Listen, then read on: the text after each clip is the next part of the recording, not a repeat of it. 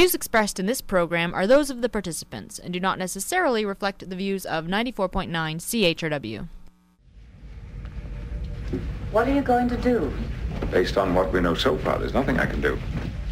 You don't think drug addiction and exploitation is sufficient cause to do something? This situation has existed for a very long time. These two societies are intertwined in a symbiotic relationship. With one society profiting at the expense of the other. That's how you see it. I can synthesize a non-addictive substitute which will ease their withdrawal symptoms. No, I can't do that either. You can't let them have the Felicium.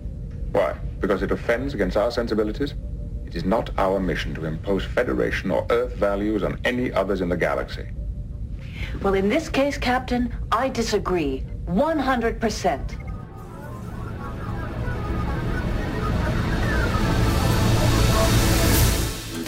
Good morning, London. It is Thursday, May the 7th. I'm Bob Metz, and this is Just Right on CHRW 94.9 FM, where we will be with you from now till noon. No, not right wing, just right. Fade into color, and color into black and white. Under the bedclothes, everything will be alright. And good morning and welcome to the show where 519-661-3600 is the number you can call if you want to join in on today's conversation. And today's subject is really something that, believe it or not, I really have not devoted an entire show to before. After over 100 broadcasts, I actually was surprised when I checked the list. And that is, I know, a subject that makes a lot of people uncomfortable. It's an issue that sometimes alienates some of my otherwise, people who support me on other issues. And that, of course, is the whole issue of drugs, drug laws, drug abuse, whether we're talking about marijuana, alcohol, cocaine, any of the new drugs that are on the market. It's all the same situation. That's what we're going to be talking about today.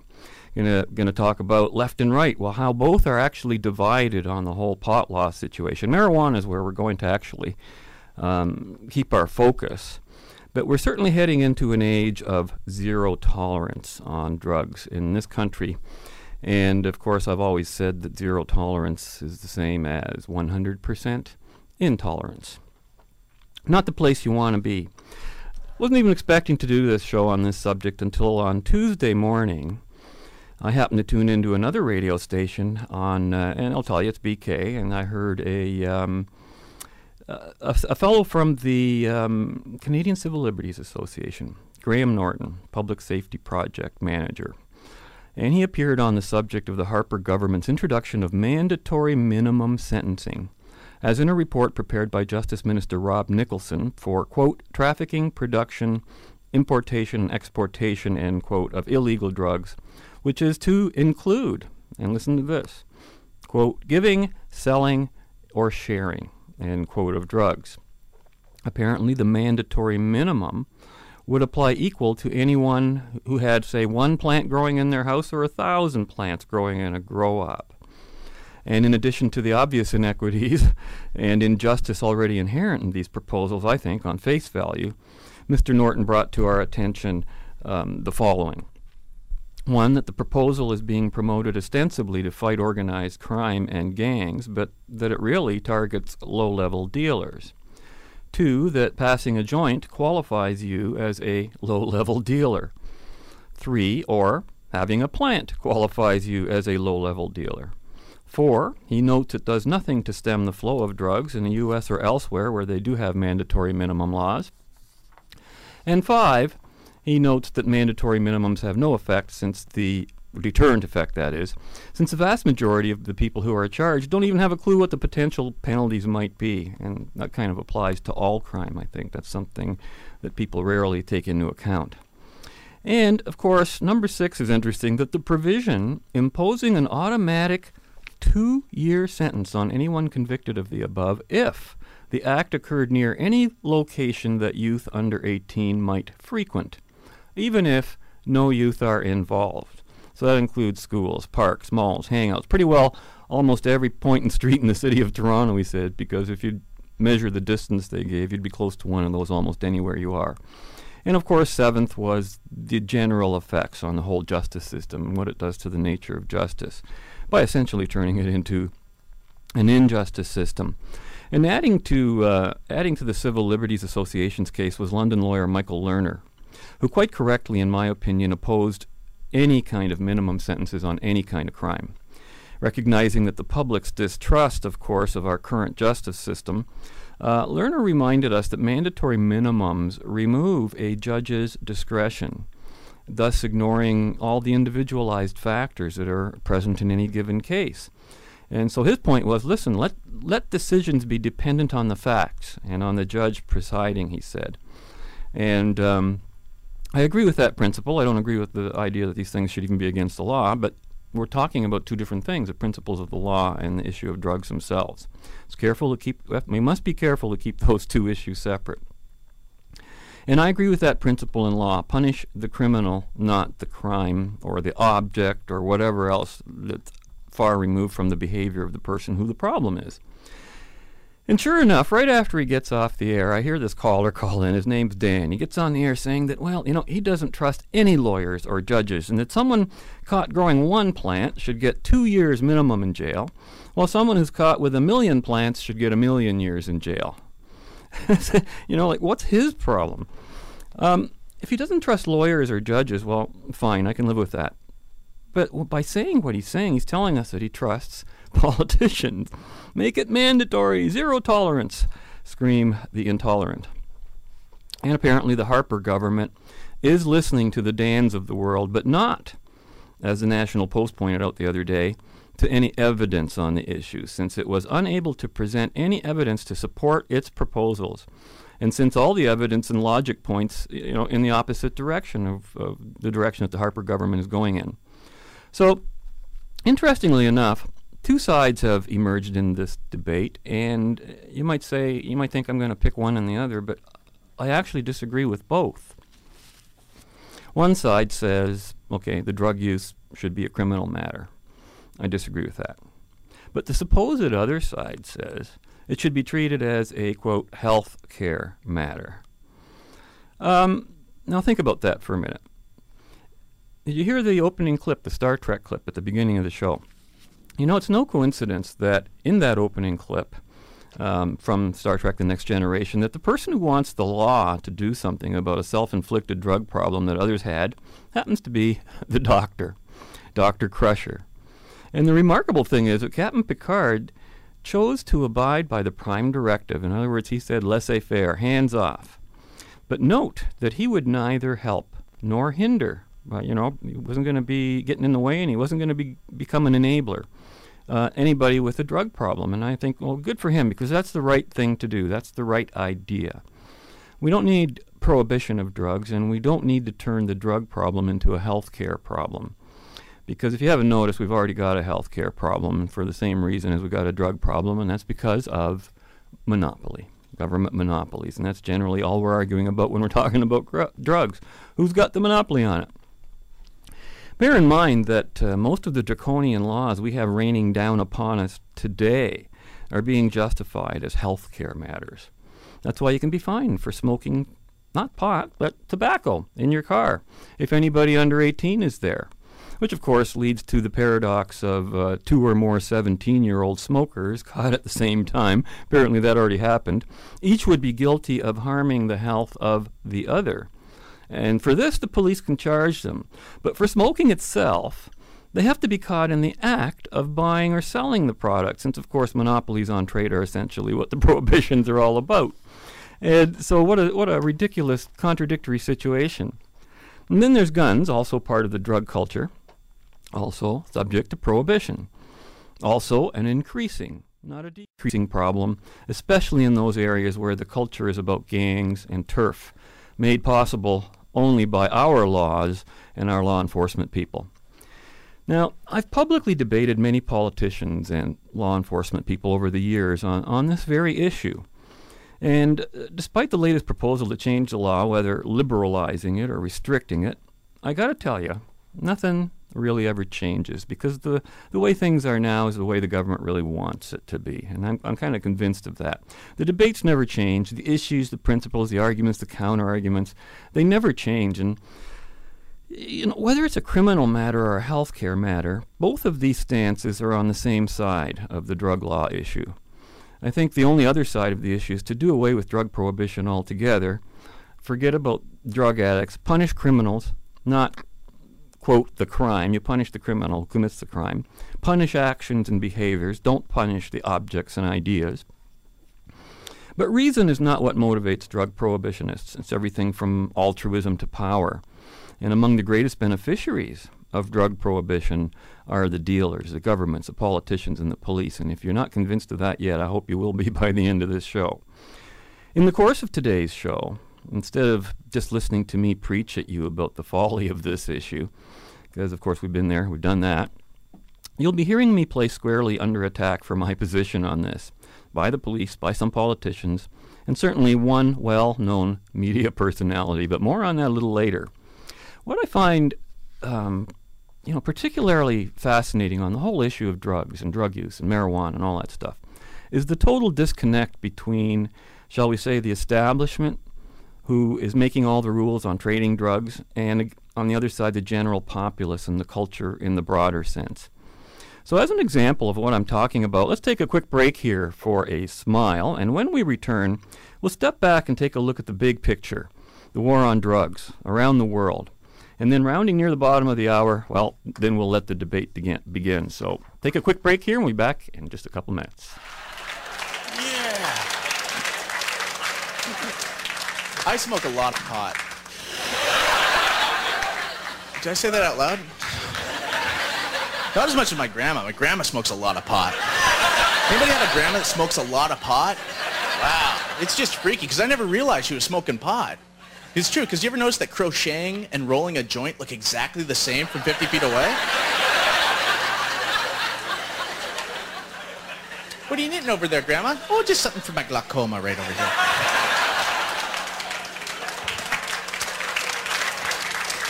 I don't understand the problem with pot. I mean, it's not like booze. Booze gets me in trouble. Oh, my goodness. Oh, the drink. Oh, man, booze is the only reason I've ever had to apologize for peeing in somebody's face.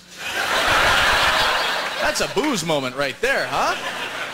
Oh, and what is it about booze that makes the Adam's apples of transvestites invisible, huh?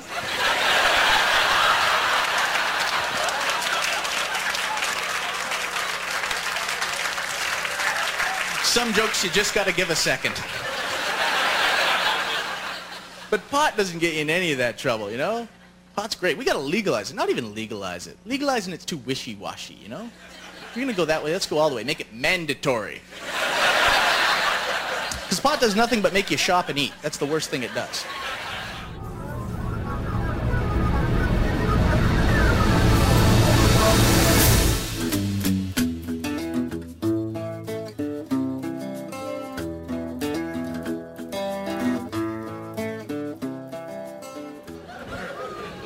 I have smoked marijuana. I find nothing wrong with it. I think marijuana turns shredded wheat into Honey Nut Cheerios.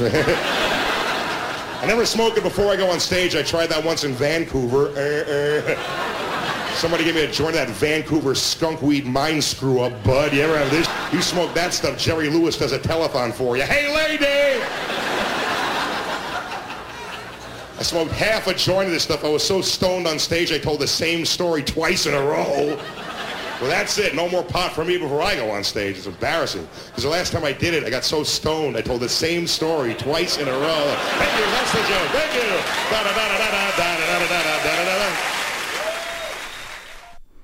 And that's pretty much, the attitude that you'll find out there. Welcome back. You're listening to CHRW 94.9 on your FM dial. I'm Bob Metz, and this you can call 519-661-3600 if you've got anything to add to this subject. Which brings us to the great debate.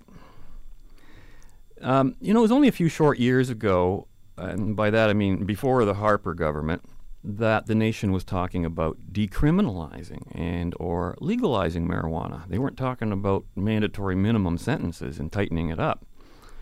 It's all too reminiscent of the whole global warming debate, which, again, only about, 25 years ago was the global cooling debate. Let's cover Greenland in black soot so we can attract the sun's rays to help melt the advancing ice, was actually one serious consideration that they published in Time magazine. Same people that are pushing it today. And today, of course, it's a panic attack when that same ice is now receding, because no matter where that ice is positioned at any given time, to environmentalists it will never be sitting in the spot where this show is. And that, of course, is just right. So, too, it is with the whole drug debate, which is just another manifestation of the desire of some people to control others, and more specifically, some interests versus other interests, and that means monopoly interests specifically. And even though it's not my big focus in political life, I've made it a point to participate in public debates on the subject of prohibition. And as I was going through Freedom Party's video archives last week, I was surprised to find how many public appearances over the years I've actually made on this subject. I've been in the news. If you had asked me, I would have said, I don't really remember. But you know, when you get asked about something, people come to me not because I'm into that issue particularly, but because they know that I will take that principled stand on freedom, and they want to see how I'm going to apply it to what is otherwise considered a very difficult issue. And one of the reasons I do it, I actually believe, drug prohibition is poisoning our entire geopolitical system. It destabilizes the world. It corrupts governments and the whole political process. The drug war is literally destroying freedom and justice, and these very things are becoming kind of more obvious to the world leaders as they start discussing them in some of their get-togethers that they have in various locations around the world. I think that the whole drug war is plain and simple. It's an obscenity. It is evil. It is wrong on principle and in practice. And I don't use any of the drugs in there. I've tried pot. I've tried alcohol. I never got into tobacco. There's my exciting life for you. But as an official spokesman for an organization that stands for freedom on principle, I think it'd be irresponsible not to accept these invitations when they're offered. And that's partly why I'm here on this show, because I was asked, and I said, hey, yeah, okay. And I know that when people get asked to appear on a subject like this, they go, I don't want to touch that one. And that's very scary. It's kind of an unpopular debate, to be having. So, what, you won't go? I don't know. No, I know there's a lot of people who would disagree with me, so let's start hearing from a few of those people I have encountered over the years. So let's hop into our Wayback Machine and consider this. The year is now 2002. It is July 29th. The show is Michael Koren Live. And this is at a time when it was not yet being broadcast in the immediate London area or on any London cable services, but was widely available in most areas around the province. We were actually one of the last areas to hook on. Now, I got this copy of the show from a friend of mine who happened to have a satellite dish, and the quality was very, very good. And the show, of course, was actually live then, not pre-taped as it is today. And the subject of the day was the legalization of marijuana. There were 4 panel members, and one was an owner-operator of a cannabis culture store. One was a law enforcement representative. Not sure whether he's provincial or federal, but you'll hear in a sec. One was a political representative from government. And, of course, the last one was me in my guise as president of Freedom Party. I'll leave the introductions to Michael Koren himself, and after the first round of blood is spilt, we will be taking a break for ads, whereupon we'll be back with a second round. And if you're unfamiliar with the way that Michael conducts his interviews, sort of like a pit bull who won't let go of your leg if he doesn't like something you've got to say, then make this your chance to sample a piece of this show, which, by the way, continues to air nightly on CTS. I think it's number 16 on Rogers Cable. Koren has become as much a newsmaker himself as an interviewer, not only because he's had a few notoriously outrageous guests, but because he does like to push everybody's buttons. So never let it be said I don't give the other side an even break. And after it's all over, I'll be back live to pick up a few of the pieces where you can call 519-661-3600 to comment on anything you might have heard, either from myself or from one of the other participants. You're listening to CHRW 94.9 FM on your radio dial, so grab your coffee or tea, or take that deep toke there, but don't inhale because apparently that makes it all okay, or at least politically correct. Fasten your seatbelt as we pull out of the station and prepare for the ride that inevitably ensues when frankness and blunt speak are present in the conversation. We'll see you in a bit. Tonight, legalizing cannabis. It's actually decriminalizing, but I can't say that word very well. So anyway, we'll talk about that. It'll be busy. A lot of people watching who do, of course, think that cannabis should be everywhere probably can't get to the phone or certainly can't dial the numbers properly. We want a great panel assembled. Derek Lee, MP of Scarborough, Rouge River, Liberal, of course, House Special Committee, Non-Medical Use of Drugs. Welcome to you, sir. Thank you very much. Good to be here. Ever smoked? Ever inhaled? No. I must have breathed secondhand smoke, though. Had to. Oh, what a cop-out. Bruce Miller, Administrator, Police Association of Ontario, who's never even seen drugs, probably. They've been around. You've been around. From the other side of the fence. Yeah. Robert Metz, President, Freedom Party of Ontario, who doesn't really care about the drug itself, merely the right to use it, I suppose. Absolutely. There you go. Ever? Yes. You have? Of course. What was it like? No, I'm only joking. And Robin Ellens, proprietor, Friendly Stranger. What on earth is that? It's a cannabis culture shop. You sell drugs to people? Definitely not. We sell everything related to the cannabis culture to the cannabis culture. Yeah, sounds interesting. Derek, begin with you because you've been on the House Special Committee. Legalization, decriminalization, the difference between the two, and where do we stand at the moment? Well, legalization would be laissez-faire. It's just out there. You buy it and sell it to whatever you want. Decriminalization means that we would remove it from the criminal code and the more strict procedural sections of the code and the Food and Drug Act and or the Controlled Substances Act now. And then it would still, decriminalization would still restrict the drug. It would still be illegal to possess it. But if one were to be found, it would be like getting a speeding ticket or a speeding offense, something like that. Purely summary conviction, more like a fine than imprisonment, and probably wouldn't get into the courtroom very often. Right. Fine, ticket, pay the fine, that kind of thing. It would still be controlled. This is possession for personal use, I assume. That's right. Oh yeah, larger amounts and trafficking and all that. As I see it, there are not many advocates to change that. Yeah. The crime element of it is still there, the distribution. So all of those things would stay roughly the same, but the reason for this is that more and more people are coming to the conclusion that moderate use of marijuana is, in the scheme of things, really a no-brainer. It is not. There's so many other bigger fish to fry, the other drugs, the other areas of criminality, the thefts and the insurance claims, and the breakdown in society, or at least in lives of people who become addicted to drugs, to substances. And sometimes that's alcohol. Yeah. But that this is where the big money is, this is where the big harm is, and it is not in the personal use of small amounts of marijuana. Sounds reasonable. We'll discuss this later. I don't know why people need to use substances like this. Life is vibrant enough if you live it properly, but if they do, there are so many worse things that carry on. But hasn't this actually been what the police have been doing for years anyway? I know a lot of cops, and they know people who possess the stuff. They're not going to bother. They're going for the bad guys, and they say, I can arrest someone there and there. I'm not going to waste my time and yours. So hasn't this been the status quo anyway, to a large extent? Well, that's right. And there's a lot of misinformation. I mean, Derek speaks about people going to jail and imprisonment. I mean, that's not happening. Police officers can use their discretion as to whether to lay a charge or not. Over 90% of the cases, other charges are laid. We're dealing with criminals who are being charged for this. But the big issue here is, I mean, we've been telling our youth for years to say no to drugs. Yeah. We spend all these money on these different programs to keep kids away from drugs, because we all know that drugs are ruining our communities. There's no question about that.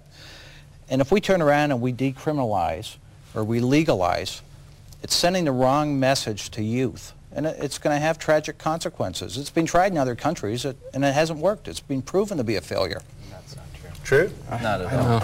In fact, if you take a good look at what's happening in other countries, you'll find that use in their youth is half what it is in North America. And it's strictly Alaska. Two no, classic cases. We're talking about the Netherlands and Switzerland. Both of these countries have a much more tolerant approach to the cannabis issue. You can buy cannabis at either a coffee shop or your local hemp shop. There's no fear of criminal prosecution, and it's a regulated industry whereby taxes are collected at the point of sale. Because the Netherlands is frequently used as this great example of libertarian virtue, if you like. I find much of the Netherlands disgusting. Amsterdam is such a center of decadence.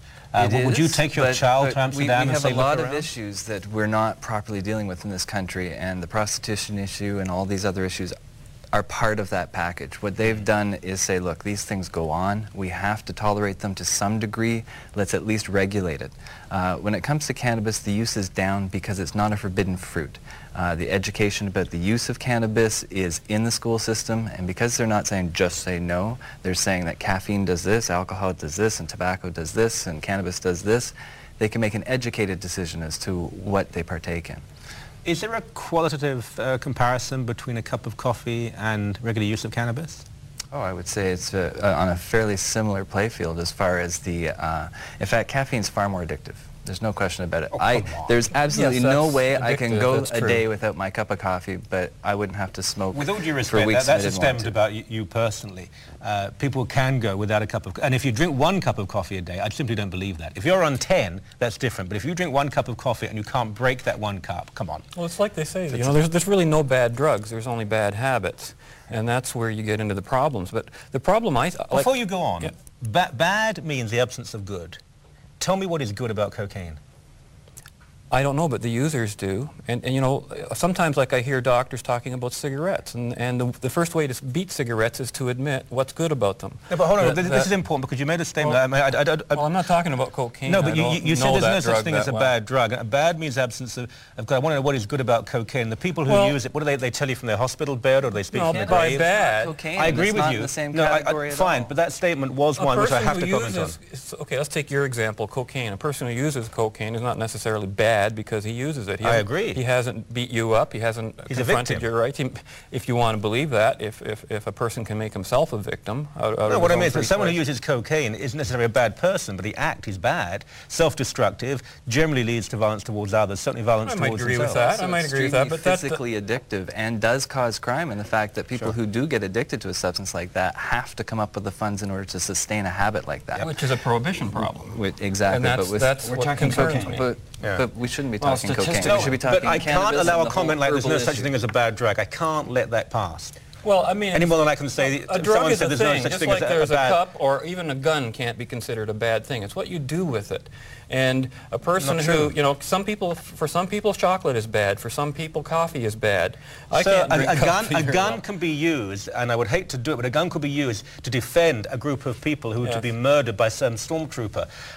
Cocaine can't be used for good purpose. Why do people use cocaine? They use cocaine desperation. Perhaps as a recreational drug. I mean, David Suzuki did quite an in-depth analysis on this, and he gave all the reasons why people use drugs. There isn't just one. Well, why are we quoting David Suzuki about an issue as important and profound as this? Because you would think that he was against it for a long time, and now he's talking on the other side of the issue. Why are we talking about cocaine? Yeah, exactly. That's my concern. Because you said, and I've refused to allow this to pass. Well, I have a show. I will not allow. I'm sorry, but I won't allow someone to say there's no such thing as a bad drug. I can't let that pass and go home and look at myself and my kids. In the context I meant it, you could say that about food. Some people overeat food, and is there such a thing as a bad food? Are potato chips bad for you? But you just said there's no such thing as a bad drug. I'm sorry, I can't let that moral comment pass. decisions. Only people do. Things do not have morality about them. We'll go to a break. Commercials, all for very good things, I'm sure. Maybe some bad things too. I just don't know. Back in a few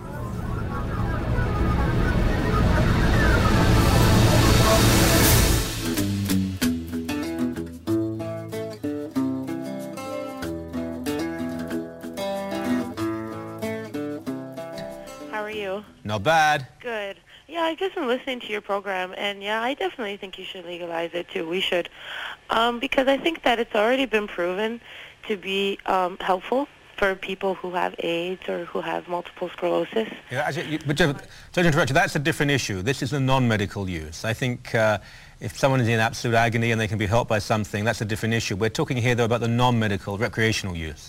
I also want to comment because I do smoke myself occasionally, and, you know, like, it does make you feel good. It relaxes you. I think that if everybody who smoked tobacco would pick up a joint and smoke a joint instead of smoking a cigarette, I think the world would be a lot more peaceful place. Yeah, that's quite a jump, Jennifer. I don't smoke tobacco or cannabis, and I relax with, I don't know, banal things like music and relationships and so on. But Is that necessary? I mean, look, tobacco's bad. Tobacco is addictive. It gives you cancer. It gives you heart disease. It's awful. People shouldn't smoke. They have been. Big tobacco has targeted ethnic minorities, the young. It's a horrible industry. It's done terrible stuff. We had Jeffrey Wigand, you know, who the model for the movie, the Insider, on the show. But the argument is frequently used, that's all bad, but cannabis is just great. It relaxes me. I don't want to sound patronizing, but I think it's pathetic. I think it's a pathetic argument myself, because it has nothing to do with the major problem, which is, in the case of cannabis, prohibition. I mean, we can decriminalize, but as long as we have prohibition in place, we haven't changed if you want to talk about a drug culture, the criminal culture that will continue to profit at other people's expenses by going around the law. I mean, who benefits from prohibition? Number one, you've got organized crime. If I were in the business of selling drugs, I would be number one in favor of prohibition. I don't have to pay taxes. That's 50% off right off the top there. I don't have to worry about, you know, other people getting in on my territory, because the police are basically protecting my monopoly for me by getting rid of all the small guys. And then you've got things like the drugs and pharmaceutical companies who benefit from not having some of the extracts of marijuana put into medicines as they used to be before the 1920s. You have dictators of terrorist nations who benefit from drug prohibition. If we legalized drugs today and marijuana, we would get rid of half of those problems overnight, and I believe that the average use of drugs would drop on a per capita basis. Do you want to legalize things other than cannabis? I don't believe that we should ever put someone in jail for using a drug, regardless of what the drug is. Legalizes makes it sound like you're going to go out on the variety store and pick it up for yourself. But no, just get rid of the prohibition part of it. We control many substances in our society. Some are chemicals, some are things that have to do with, you know, just corrosive things that you have to be careful with, you know. But we don't put people in jail. What about people who sell drugs? Well, if we're going to, quote, decriminalize and let people buy and use, to go after the guy who's selling, that person who's using the drug is an unequal use of the law. You're saying this guy's innocent and this guy's guilty, and that to me defeats the whole purpose of equality before and under the law. And you're going to have some pretty bad effects as a result. Selling guns? Is that okay too? Well, that's an issue totally. I don't know who sells guns. I don't know where the police buy their guns, but somebody sells guns. They have to make them. I mean, you're avoiding the issue. Well, no, the guns are not the issue. Marijuana. The issue is your argument seems to be just look, do whatever you want to do. No, within the law, you so have long to, as it doesn't harm anybody else. else. So long as you never initiate force against someone. As long as it doesn't harm anyone else. Who defines what is harmful? Let's stay away from the smoke screen too, because it's been tossed up again, and no surprise I'm going to disagree with you again. What smoke screens? But we're not putting people in jail for possession. We are not. He asked me about other drugs, and I said I don't believe in putting anybody in jail for drugs. No, but don't say we're putting people in jail. I know kids who've come into the shop, 17, 18-year-old kids who got caught for smoking a joint in the public park around the corner, who have got $500 fines and 100 hours of community service work for smoking a joint. No criminal conviction. This is something they've started called a diversion program within the city that allows them to bypass the courts. But $500 fine, that's more than the cost. That's a great thing. So they've got to help old people and the handicapped. But they're not criminals. These are kids who are exploring their youth, looking for things to do. Alternative justice is not a criminal record. No, so let's be clear on that. That is starting to happen. But at the same time, the punishment doesn't fit the crime. Just don't bother. I would agree. A 16, 17-year-old kid who smokes a joint should maybe be told by a cop, I would hope, put it out, go home. Yeah, I mean, you know, worse is a kid who... The same thing would be applied to a cigarette. Yeah, if they're underage, far more damaging as a kid who will try and slash someone or steal something.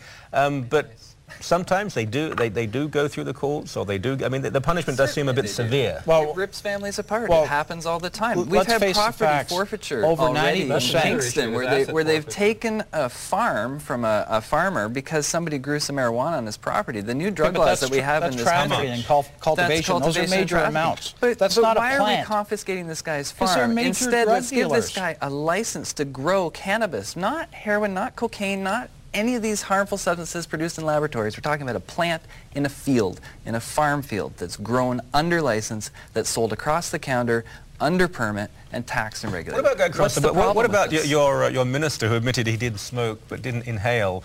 Will he be allowed into the United States? That's not an issue. He hasn't been convicted. Even the admission, though, isn't that enough? No.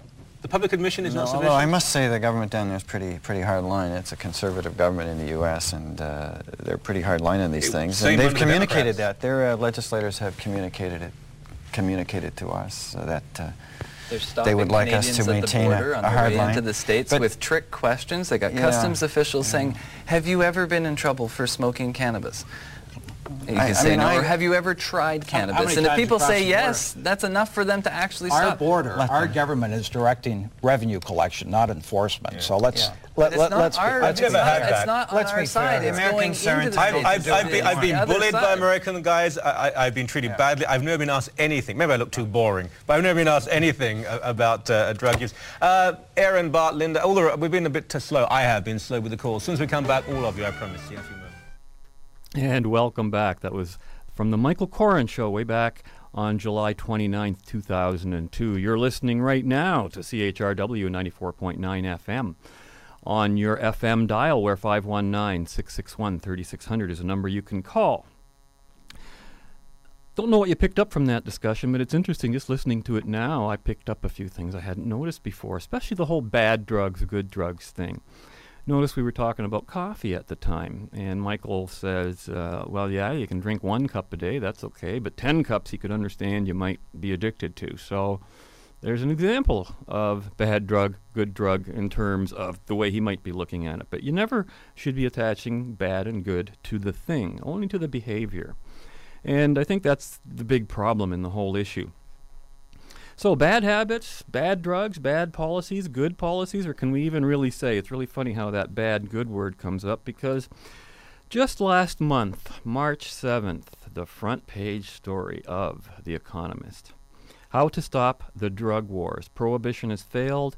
Legalization is the least bad solution, they argue. But there's an interesting history here, and I think, and I'm doing 2 things here. I really do not like their defense. They're going to sound like they're, supporting my point of view, but I want to point out where I differ from this.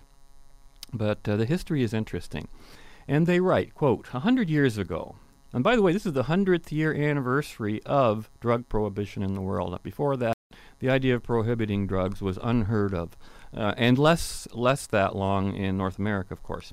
But 100 years ago, a group of foreign diplomats gathered in Shanghai for the first ever international effort to ban trade in a narcotic drug. On February 16th, 1909, they agreed to set up the International Opium Commission, just a few decades after Britain had fought a war with China to assert its right to peddle the stuff. Many other bans of mood-altering drugs have followed. In 1998, the UN General Assembly committed member countries to achieving a, quote, drug-free world and to, quote, eliminating or significantly reducing the production of opium, cocaine, and cannabis by 2008. Sounds like the plan to eliminate child poverty by 2000. But they go on. That is the kind of promise politicians love to make. It assuages the sense of moral panic that has been the handmaiden of prohibition for a century. It is intended to reassure the parents of teenagers across the world. Yet it is a hugely irresponsible promise because it cannot be fulfilled. Thinking, what does that say about every political promise? Anyways. In fact, the war on drugs has been a disaster, reports The Economist, creating failed states in the developing world even as addiction has flourished in the rich world. By any sensible measure, this 100-year struggle has been illiberal, murderous, and pointless. That is why The Economist continues to believe that the least bad policy is to legalize drugs. Now here's the part that gets interesting, and when they write, quote, least bad does not mean good. Legalization, though clearly better for producer countries, would bring different risks to consumer countries, end quote. So, I read that and I think, well, okay, in other words, they're saying there's good reasons to be illiberal, murderous, and pointless by the writer's own assessment of prohibition. He's saying it's murderous, for heaven's sakes. So that's a good thing in any way? Ending all murder does not mean good?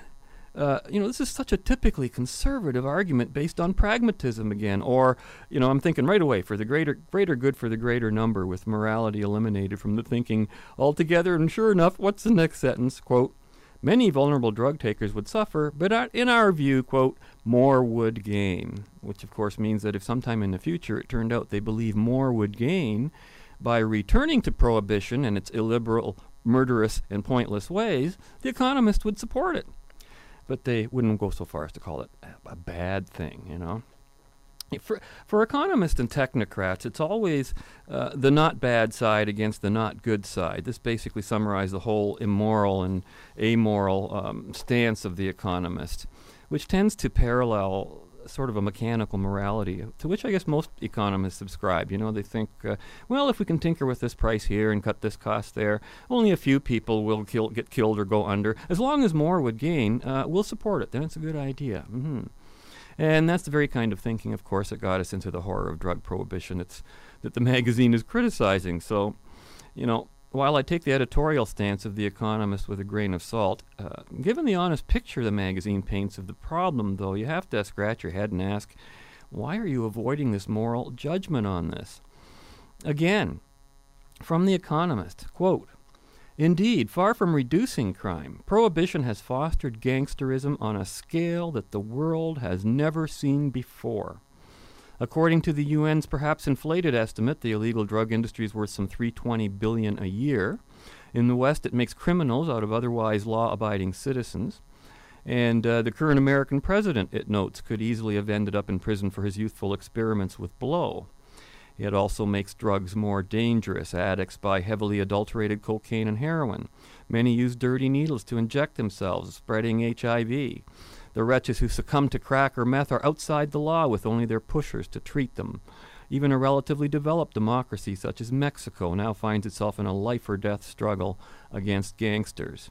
American officials, including a former drug czar, have publicly worried about having a narco-state as their neighbor.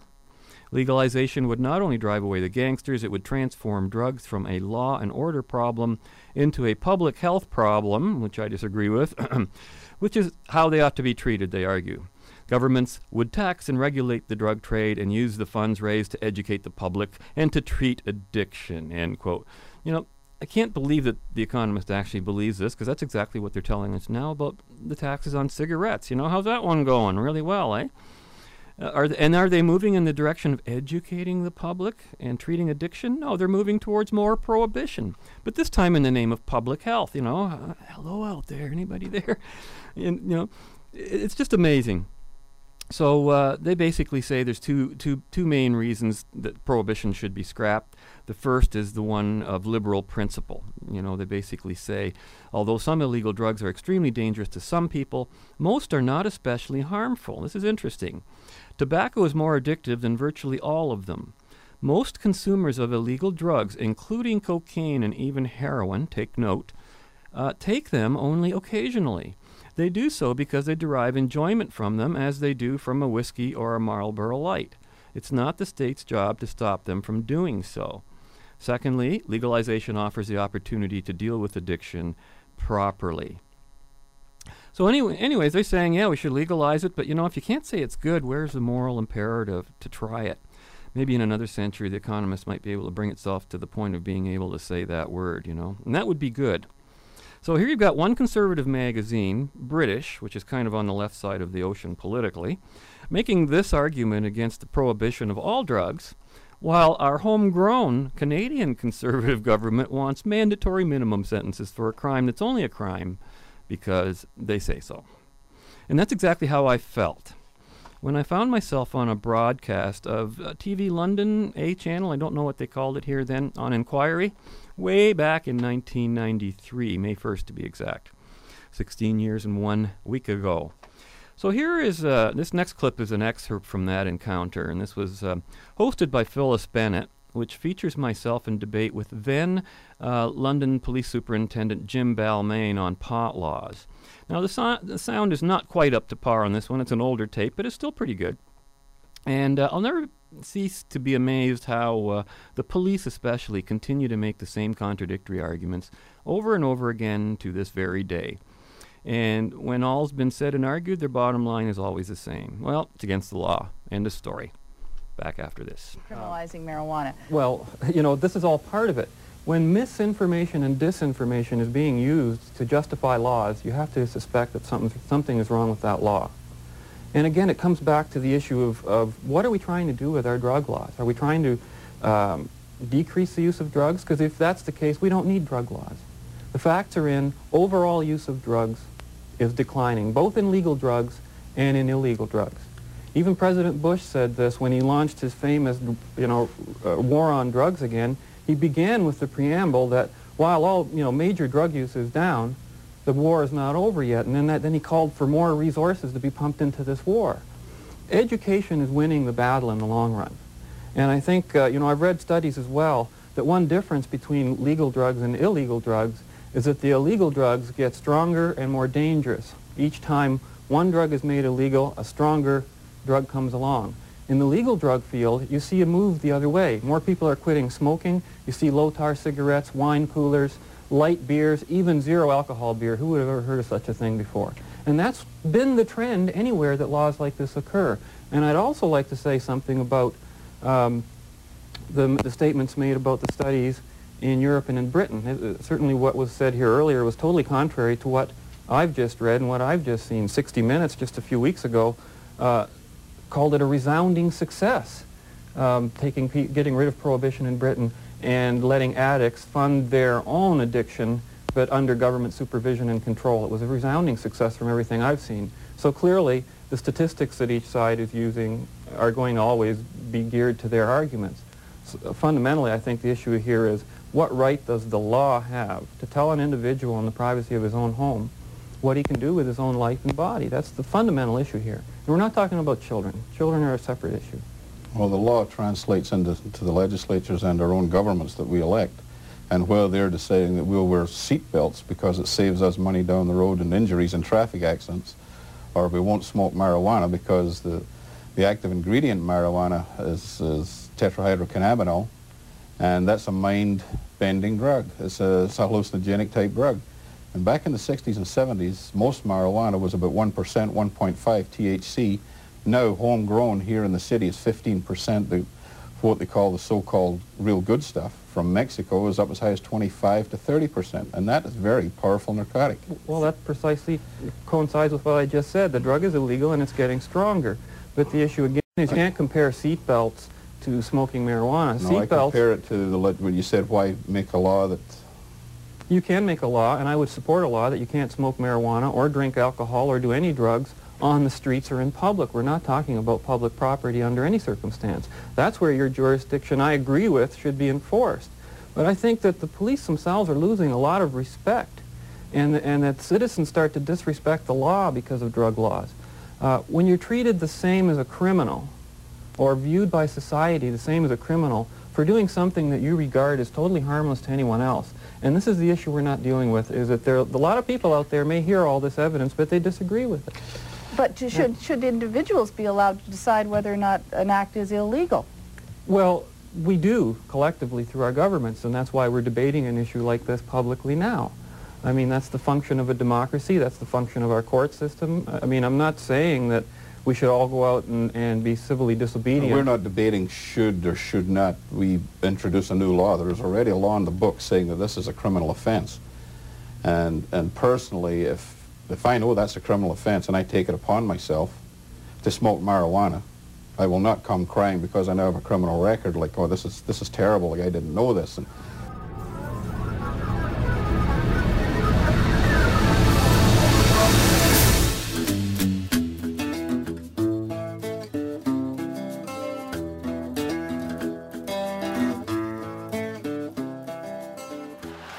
in 1996, I worked in narcotics, and that year I earned $2.8 million.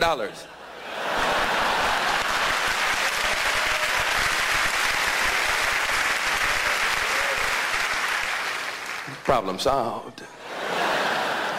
People ask me all the time to go, hey man, when cops confiscate marijuana, do you guys burn it? Yep. A little bit at a time. Hemp is the weed from which marijuana is derived. In Canada, it's been illegal to possess or grow it since 1923. But Mardi Gras organizers emphasize that hemp is also an ideal source for paper, fabric, energy, and medicine. In fact, they say legalizing the plant could solve Canada's biggest woes. Because there's 25,000 different products that can be made from the hemp plant that have nothing to do with getting high, and that should not be restricted. We can produce 500,000 jobs and upwards of $100 billion for the Canadian economy by the year 2000. Speakers from Canada and the U.S. encouraged people to fight until hemp is decriminalized. Many in the crowd supported the cause, but were unimpressed with the event. I mean, they're not talking about the environmental qualities of it. They're just like encouraging indulgence in excess and not really talking about anything intelligently. I've been known to take a puff over the last quarter century, and I would say if the particular speaker I heard addressing the audience is representative of who we're looking at to help us legalize marijuana, then I'll quit. In these pre-election days, the pro-hemp groups have found an unlikely alliance with one political party. We may not like it, we may think it's disgusting, we may disapprove entirely, but as a society we really don't have any right to do anything about it until someone acts irresponsibly. And of course, the last voice you heard there, of course, was yours truly, and that was from a Global News TV broadcast of August 22nd, 1993.